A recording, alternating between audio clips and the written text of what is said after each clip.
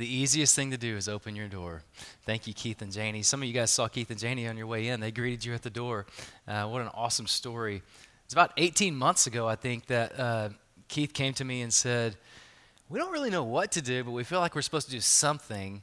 And at first we kind of thought and prayed and talked about it, like maybe it's a connect group, maybe it's something we do where we launch a Bible study and do a church activity or church program, this and that. And the more we prayed about it and thought through it, and we had a few phone conversations, it just became clear that what they needed to do was just invite people into their home and to see their neighbors, giving their neighbors an opportunity to see Jesus in them. And I tell you what, I am so glad. You may never hear a pastor say this.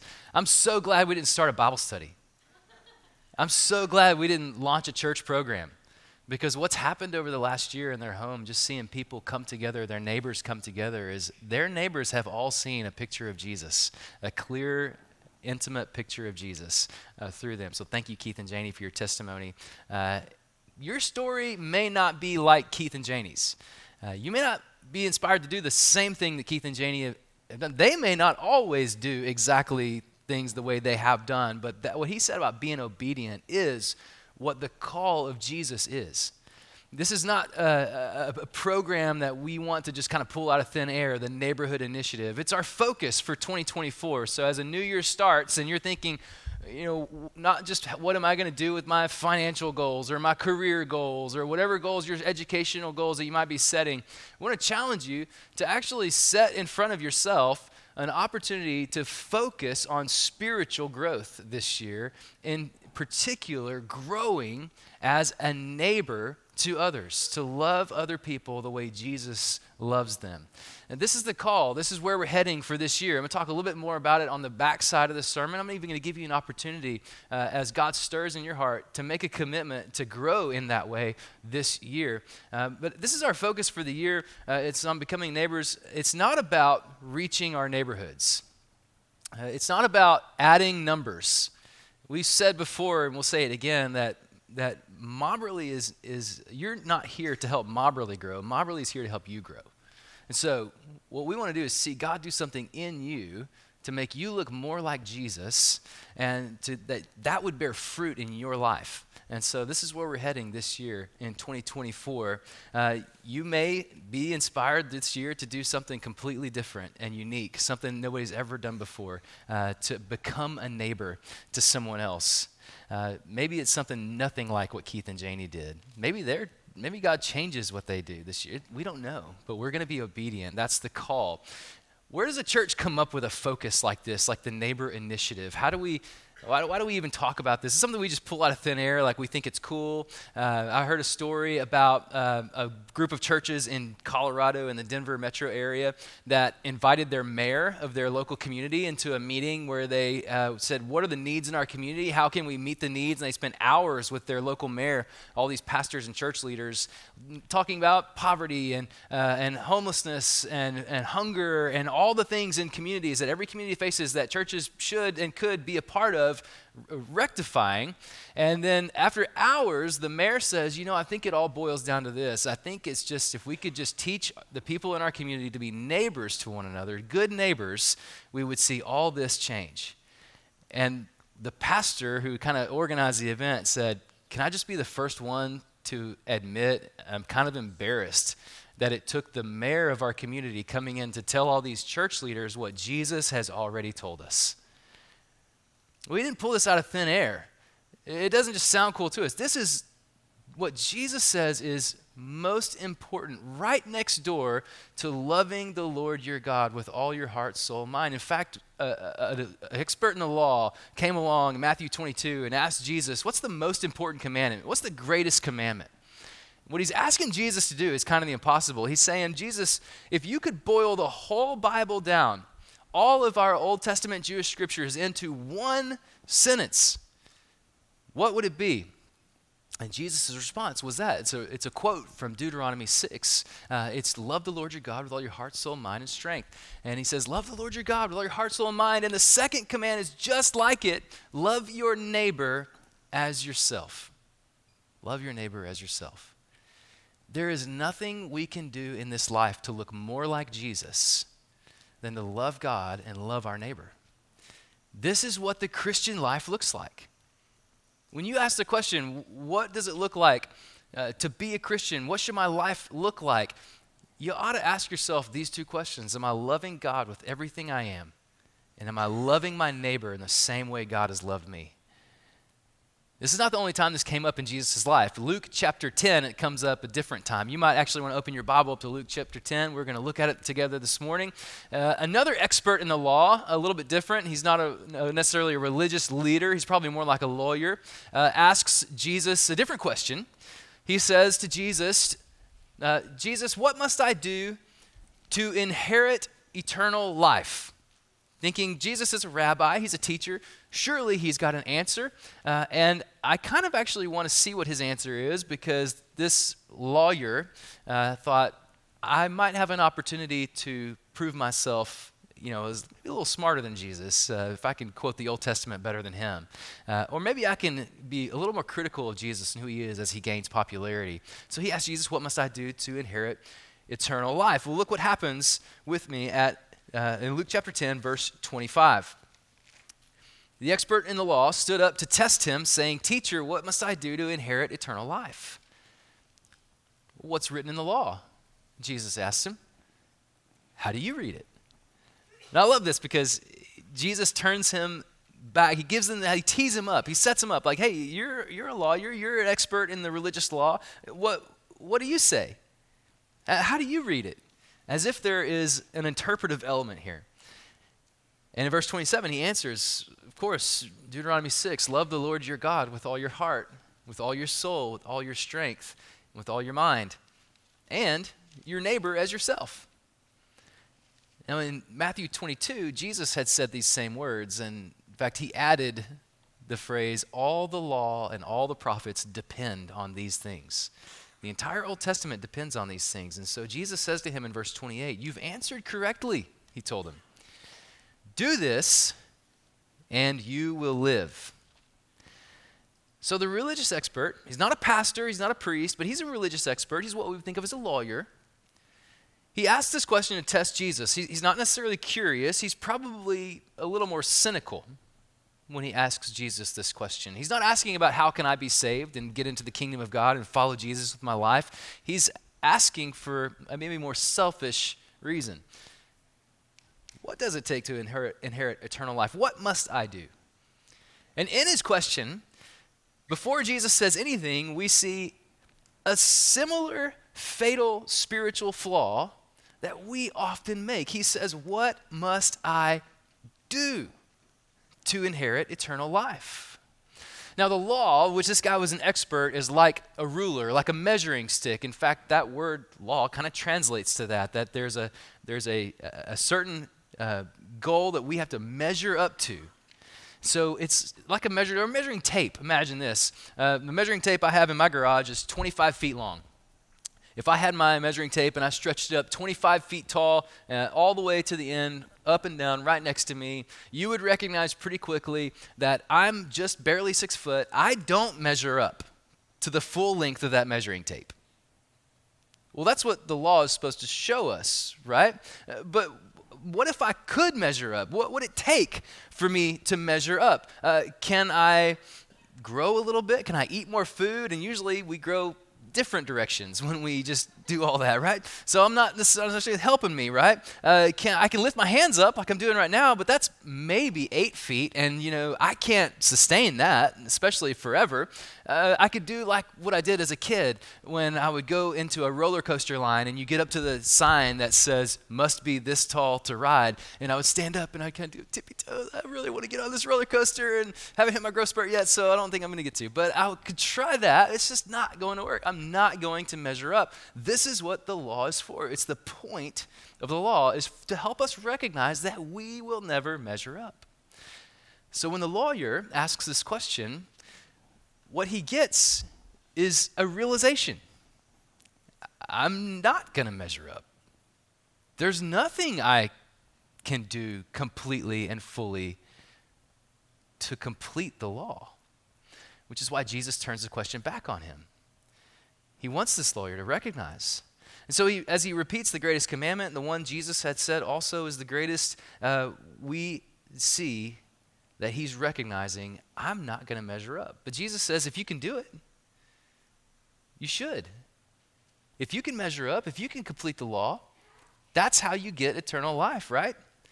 Eternal life depends on your ability to be perfect, to fully measure up. But there's something inside of us, right? Just like the lawyer, that longs for life beyond this life. That we want to know, what does it take? How can we live? How can we have a bigger story? How can we be a part of something eternal? The Bible says that eternity is written on our hearts. There's something in us, in all of us, that longs for this eternal life. So our first inclination is to ask the same question: what must I do? What do I have to do to get there? And then we realize that there's no way for us to be perfect, that it's completely impossible for us to measure up. We ask ourselves the next logical question, which is, okay, so how much is enough?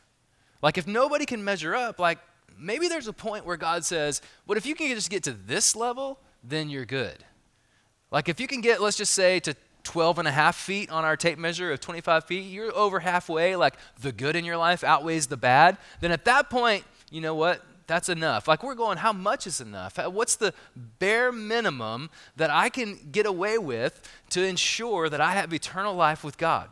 And we ask, well, is it a religious duty? Is there something I can do? Is there some way that I'm supposed to live? Do I need to cut that out of my life, but start going to church and stop doing whatever it is? And we try to do all these weights and measures to determine the eternal destiny of our lives. Jesus is saying you'll never measure up. This expert in the law, this lawyer, asks the very similar question of exactly what should I do? What boxes do I need to check off to ensure eternal life? In verse 29, he says this: attempting to justify himself, he asks Jesus, well, who is my neighbor? Who is my neighbor? Now, Jesus thinks this is an interesting question. Who is my neighbor? What's the minimum that I have to do? And Jesus is going to address it. The implication, though, of asking the question is that the lawyer understands what a neighbor is. The word neighbor here in the Greek translates literally to just nearby. It's, even then, thousands of years ago, used to describe people who lived near you. But it seems like the way he asks it, who is my neighbor, is like he already knows that it's something bigger than just the person who lives next door or the household next door to me. So it's like he's asking, but what is the requirement? Like, Jesus, if you could just define it with your expertise in the law, as a rabbi, as a Jewish teacher, we know we're not going to measure all the way up, but if you could say what I am supposed to do, then I can look and try my hardest to do that. What would you say, Jesus? So Jesus takes up this question, and he illustrates his answer with a story. So look with me in chapter 10, starting in verse 30. Jesus took up the question and said, a man was going down from Jerusalem to Jericho and fell into the hands of robbers. They stripped him, beat him up, and fled, leaving him half dead. A priest happened to be going that way down the same road, and when he saw him, he passed by on the other side. In the same way, a Levite, when he arrived at the place and saw him, passed by on the other side. But a Samaritan, on his journey, came up to him, and when he saw the man, he had compassion. He went over to him and bandaged his wounds, pouring on olive oil and wine. Then he put him on his own animal, brought him to an inn, and took care of him. The next day he took out 2 denarii, gave them to the innkeeper, and said, take care of him. When I come back, I'll reimburse you for whatever extra you spend. Jesus, talking to the lawyer, which of these 3 do you think proved to be a neighbor to the man who fell into the hands of robbers? Well, the one who showed mercy to him, he said. And Jesus told him, go and do the same. Now, you may have heard this story before, but I just want to recap a few pieces of it and kind of give us where I think Jesus wants to lead us this year in our own spiritual development as we grow to look more like him. What's Jesus doing with this story?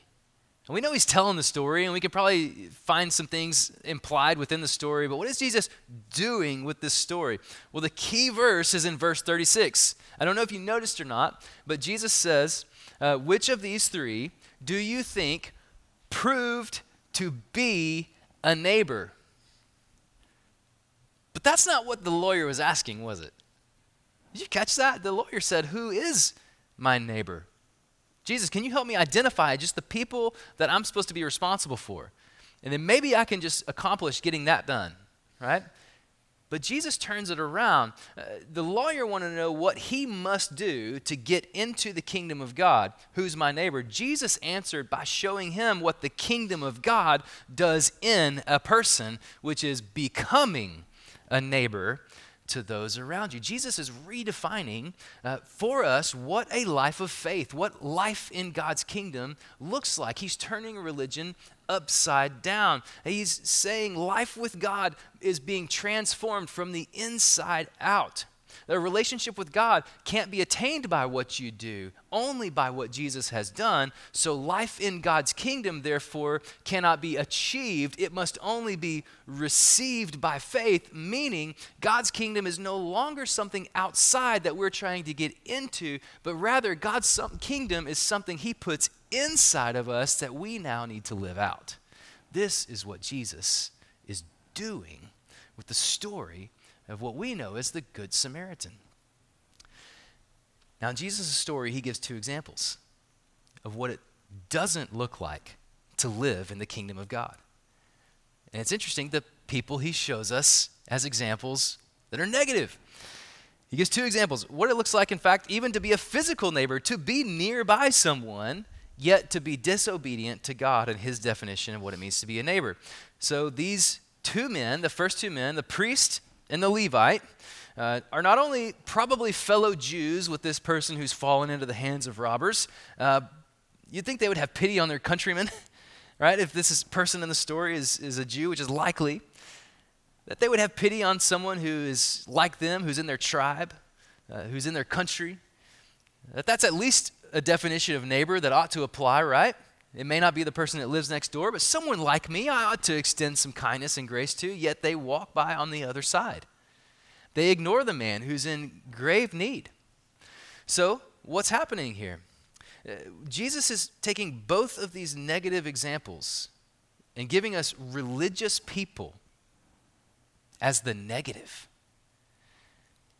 Now, this is kind of shocking, probably not only to us, but to them, because especially this lawyer would have held religious people like priests and Levites in high regard. These would have been people who would have been responsible for helping the sacrifice happen in the temple in Jerusalem. The daily and regular sacrifices to atone for the sins of the people, to restore right relationship to God. These were the mediators between the people and God, and here they are ignoring a person in need. Now, some have said that the reason the Levite and the priest, the guy was half dead. The reason they couldn't go over there is because it would have compromised their ceremonial cleanliness.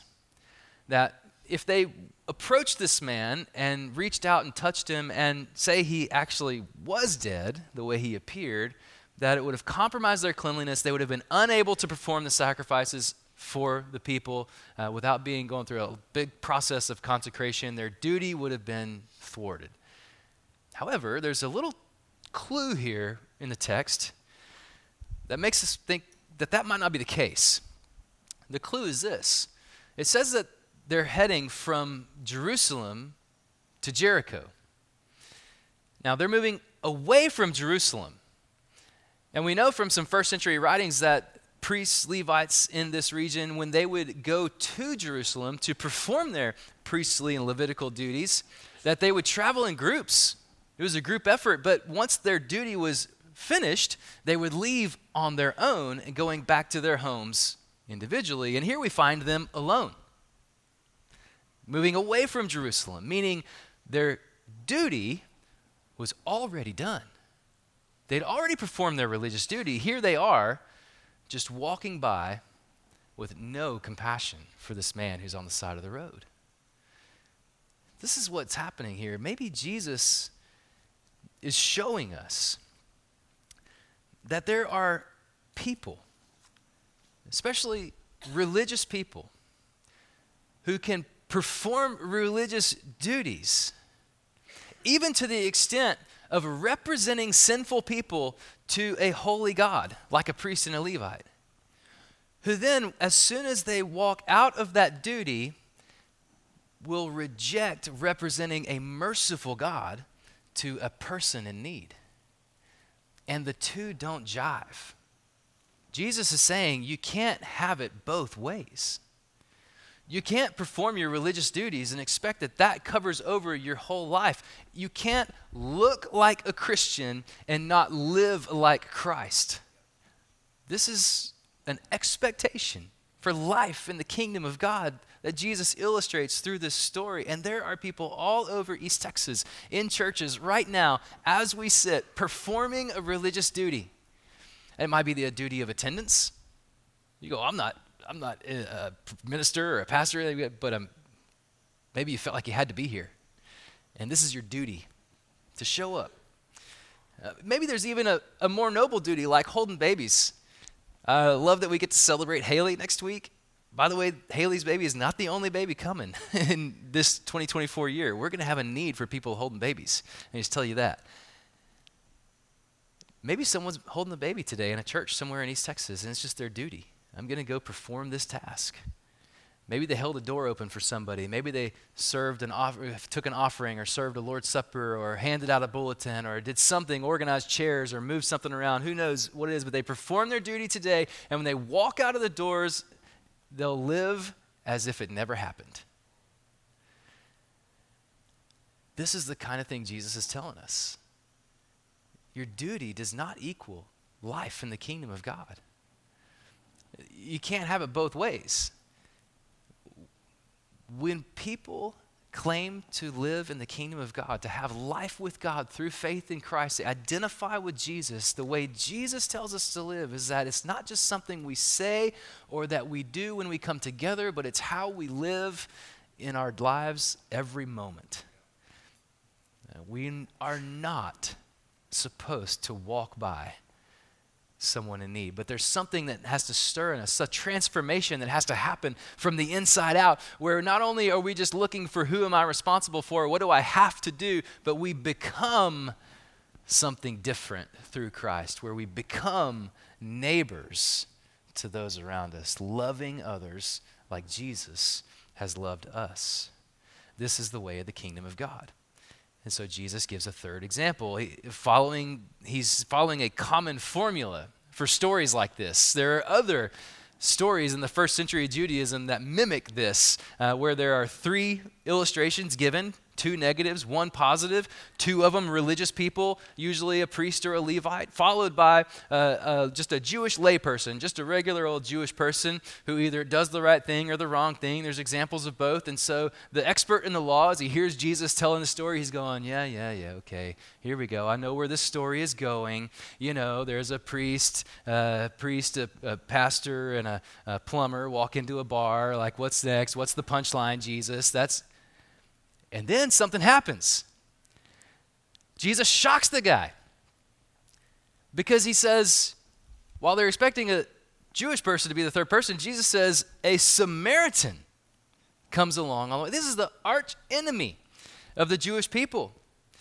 The point where when someone said the word Samaritan, there was a visceral gut reaction that a Jewish person would have. Like when I tell my kids we're having Brussels sprouts for dinner, they're like, ugh. Or we were on our way back from the Passion Conference in Atlanta, and about, 11:30 or 11:45 p.m., we stop, and I find out that the other van is playing a little clean game of Would You Rather, and one of the students says, would you rather eat a cup of hair or drink a cup of snot? That kind of visceral gut reaction.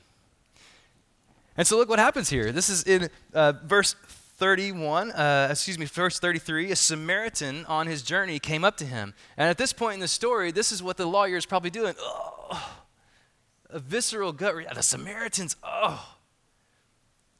But when the Samaritan saw the man, he had compassion.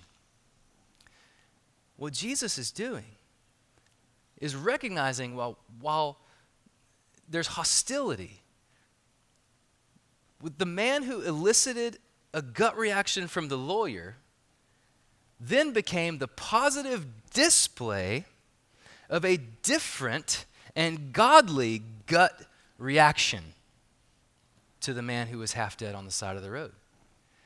What do I mean? He had compassion. Jesus is setting up a wordplay here.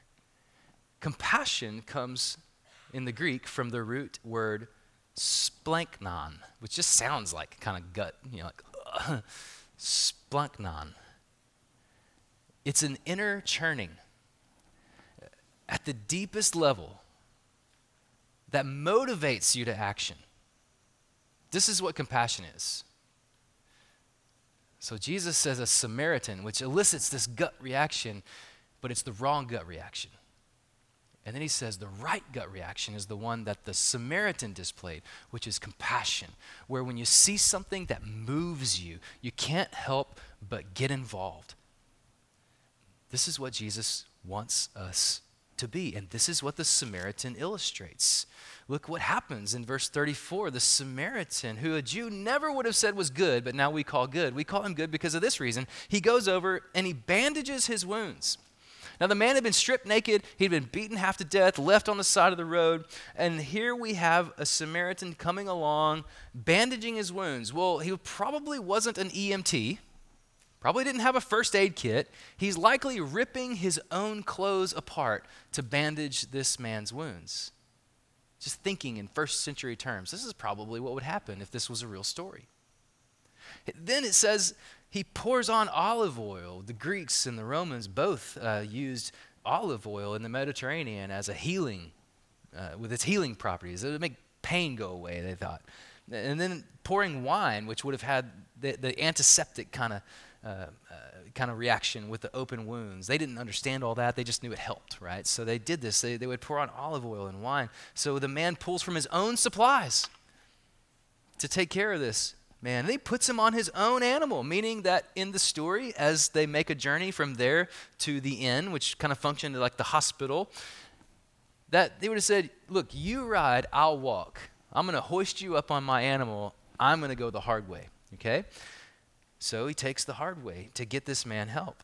He brings him to an inn where he can be taken care of. He gives him, verse 35, 2 denarii the next day to the innkeeper, who would have acted kind of like the nurse in the situation. This is enough to, people kind of, they oscillate between which is the correct amount. It could have been as much as 3 weeks stay at this inn with care, even all the way up to 2 months stay. I mean, we think 2 sounds like small, but this was a very generous offering that this Samaritan had given on this other man's behalf. Probably a Jewish man in the story.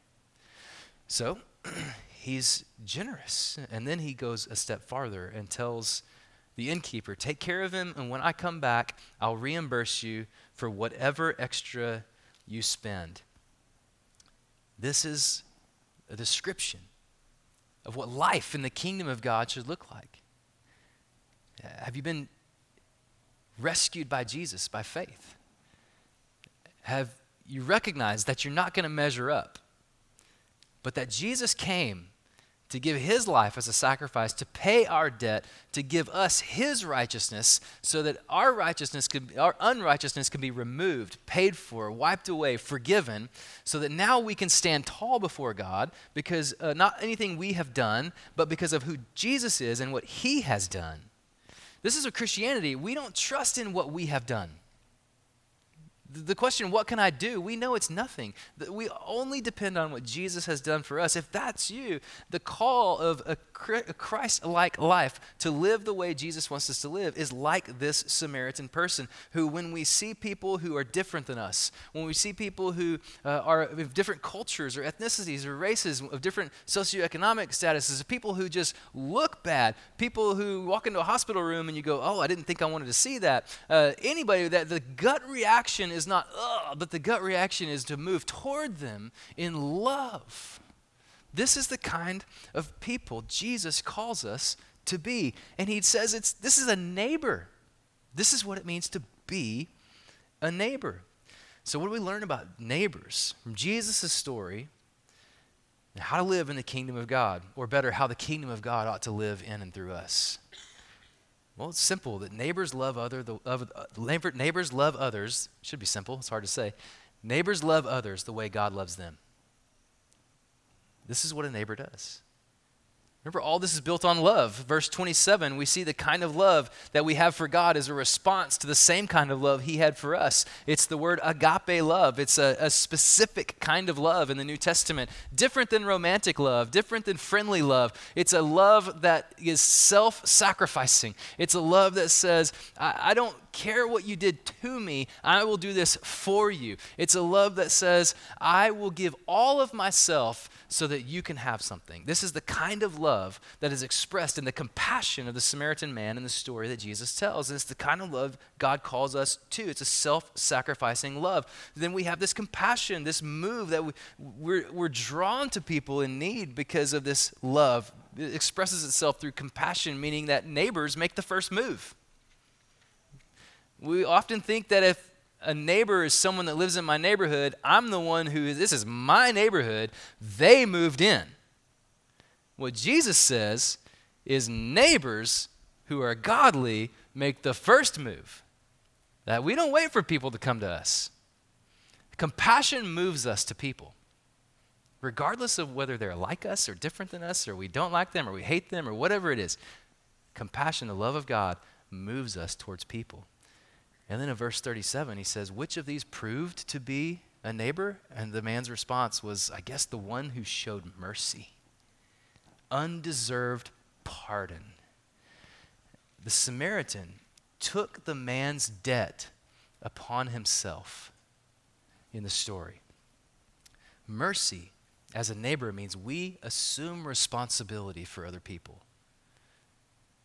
Yeah, in physical terms, we want to make sure they're fed, they're taken care of. We want to make sure that they have what they need, but also in spiritual terms. We take responsibility for someone's spiritual destiny. Are we content to walk by spiritually dead people? Or will the compassionate love of God that lives in us move us toward them? To express the love of Jesus to them, to be Jesus to them, and invite them into healing, and invite them into the payment of their debt, their sin debt, through faith in Jesus Christ. We take responsibility for others because this is what Jesus did for us. This is what he did. He made the first move toward us. We've seen this in our study of Genesis. We're going to pick up Genesis back again next week, by the way, Genesis chapter 12, so come back ready for that. We've seen this all the way through the first 12 chapters of Genesis, that when rebellious man chose sin for the very first time and continued to choose sin, that God didn't turn his back on them, but he continued to make the first move, relentlessly pursuing mankind who was rebellious and sinful to bless them. We've seen that all through the beginning of Genesis. We're going to continue to see it. It's the theme of Genesis. It's the theme of the whole Bible, that God pursues humanity, ultimately leading to his greatest act of pursuit when he sends his son Jesus to the earth to become a man, God and man, to live a perfect life so that he could pay the sin debt that we owed, taking our place on the cross. We should have died for our sin, but Jesus chose to die for us. This is what he did. He relentlessly pursued us. He did this through Jesus. Jesus offered himself as a sacrificial payment. He could have come as king. He could have come as judge. He could have come in any way he wanted, but he came as a servant and a savior. And in his loving move toward us, he extended us mercy, undeserved pardon, Sin had beaten us down. Sin had robbed us of the life God imagined for us. Sin had taken everything we had away from us. Yet, Jesus comes along. Culture and religion had already come along. Pull yourself up by your bootstraps. Get up. Work harder. We knew it wasn't going to work. Every time we tried, it left us dead. It was as if they just walked by without doing anything for us. But Jesus comes along, and he gives of himself, his own clothes stripped off of him. His own flesh torn apart so that he could bandage our wounds. As Isaiah 53 says, 700 years before Jesus ever existed, Isaiah prophesied that the Savior would come, the Messiah would come, and that it would be his wounds that would heal ours. That he would pay our debt to God. That we would owe nothing. And that he would return again and fulfill his promise to those that he's brought into himself through faith into his kingdom, and he would fulfill his responsibility as king and judge and ruler over all, and that we would be with him as his own. This is the promise, the good news of Jesus Christ. And as he came to us, like the Samaritan, despised by other people, gave himself for us, putting us under his account, his name, so that any sin would be covered by his death and resurrection, so that we, blessed by him, could be a blessing to others. To be a neighbor. Jesus empowers us to do that. So there's two responses to the story of the Good Samaritan in Luke chapter 10. The first response is, do you trust Jesus for salvation? Maybe you are like the lawyer who has been critical of Jesus, who when you come to things like sermons and churches, you come with a critical spirit, and you're coming to test him. And I want you to hear today that Jesus is responding to you in grace and love and kindness. And despite your critical heart, he's inviting you into a relationship with God through faith that is made complete by his grace, because he gave himself for you, that you might have life with him and be able to follow him in obedience and experience the life that God intended you to live for now all the way through eternity. This is what Jesus' call to you is. So repent of your critical spirit and receive God's kindness towards you in Jesus Christ. Maybe you are banking on your own goodness or morality or religious duty. When you come to a point where you recognize that you do not measure up, you realize that you need Jesus. Faith in him is the only way that you'll be made righteous before God, that you can stand up in front of God on the day of eternity and know that you can be saved. Repent of your religious efforts and receive the kindness of God to you in Jesus Christ. Maybe you need to respond to the gospel today. Maybe you need to respond to the idea that God wants to stir everybody in his kingdom and transform them into neighbors that love God, love others like God loves them. Those are the responses. So what response will you make? I want to lead you in a prayer. Haley and the team are going to come and give us a moment to respond. And I'm going to walk you through how we're going to do that after I pray. But pray with me, and don't just maybe listen, but even just start to talk to God right now about what your response might be. Would you bow your heads and let me lead us in prayer. Lord, you have made it clear to us through the scripture that Jesus came to save us. I pray if someone needs to make that step today, they would have the courage to put their faith in Jesus, to see their lives transformed by you, to recognize and receive your grace for them, and to learn what it looks like to live a life of faith, to live in your kingdom, which is eternal and right and good. I pray that you would give them the draw their hearts to faith today and help them take that step. God, as a church, I just want to say, my prayer is that we would be a church that are neighborly, that we would stop asking the question of what do I have to do? What's the bare minimum? But we would see you transform us into people that live out your kingdom in every moment of our lives.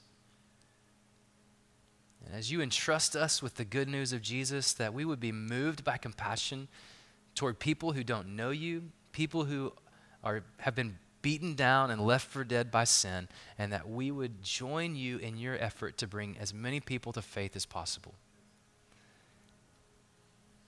These are our prayers, God. Help us respond and to live for you. In Jesus' name, amen.